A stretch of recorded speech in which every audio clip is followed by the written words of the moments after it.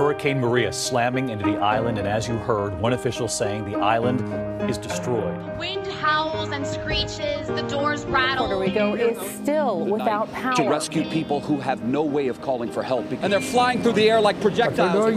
Ni FEMA ni Venezuela han hecho nada. No hay nada, no hay nada. Eso fue horrible.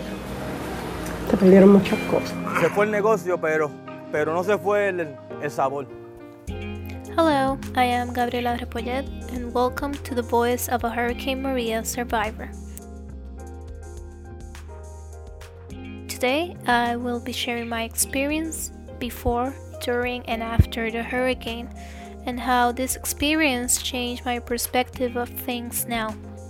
So stick around and accompany me while I narrate this very important event. The official death toll had been 64. Tonight, that death toll now 2,975 lives lost. Hurricane Maria arrived on the island of Puerto Rico on September 20th, 2017. Maria made its landfall as a Category 5 hurricane near Yabucoa. With winds of 155 miles per hour, it caused complete devastation on the island.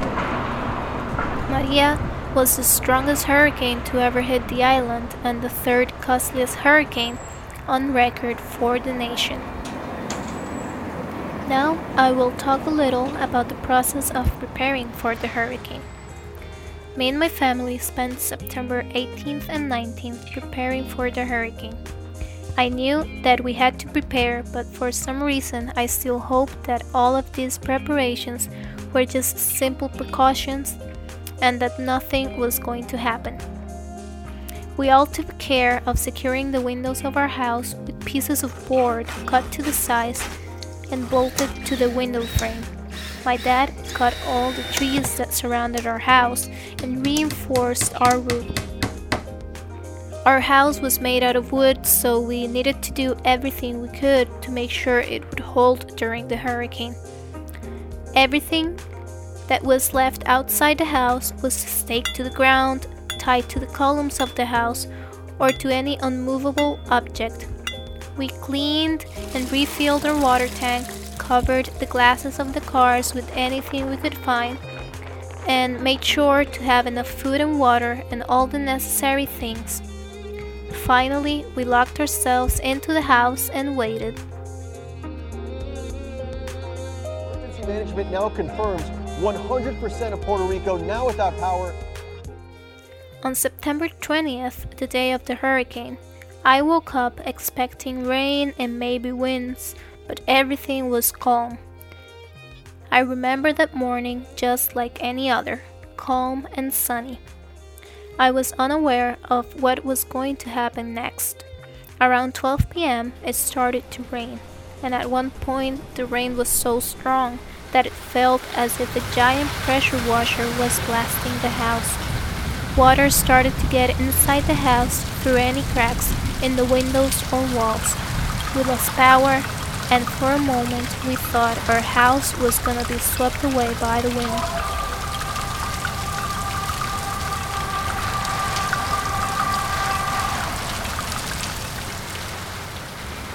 I remember my father saying that if any part of the wooden structure failed, we had to take refuge in one of the 2 bathrooms that were built in concrete. I could feel the walls shaking. We moved all the furniture away from the walls and started to throw towels on the floor so that they would absorb the water. After a while, we just stayed in my parents' room, sat on the bed, scared and trying to ignore the sounds that came from outside the house. All this lasted until the next day.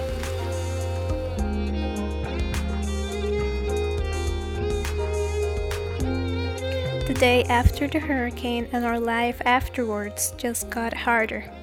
Imagine opening your door after a disastrous night and seeing only devastation and a completely destroyed nature. Trees without leaves, trees on the ground, the mountains completely bare, as if a giant torch had burned them. Distances were shortened because what was previously hidden by the trees was now visible. We could see the ground from far, ground that covered with bushes and vines did not seem to exist before. Our water tank was destroyed by a tree and the access to our house was completely covered in trunks.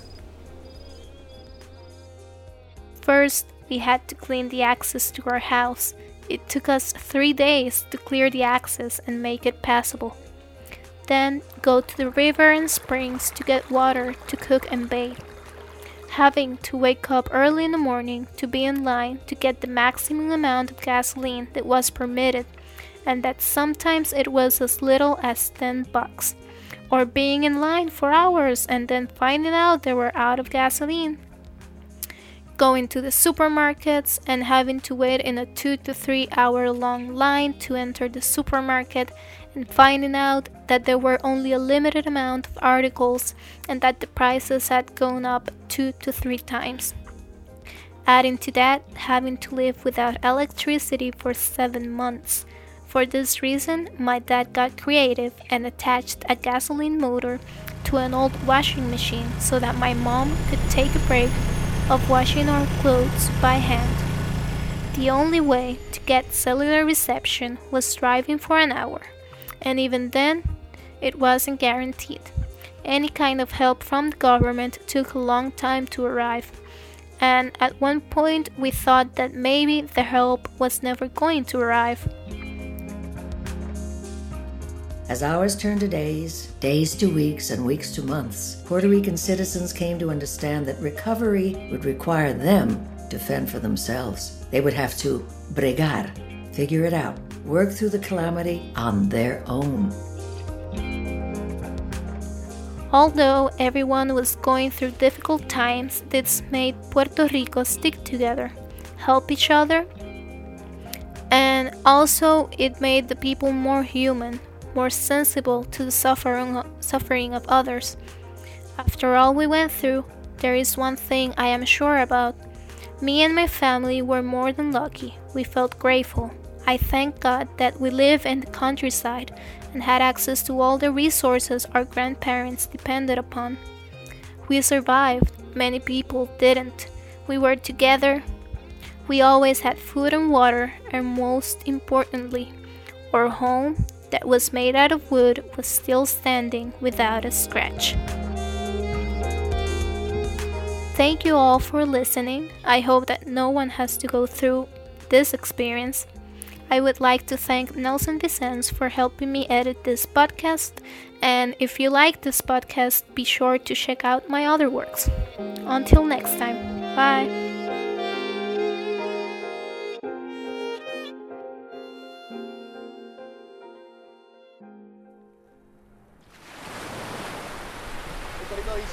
La brisa va, la brisa viene, la plena de nosotros no se detiene.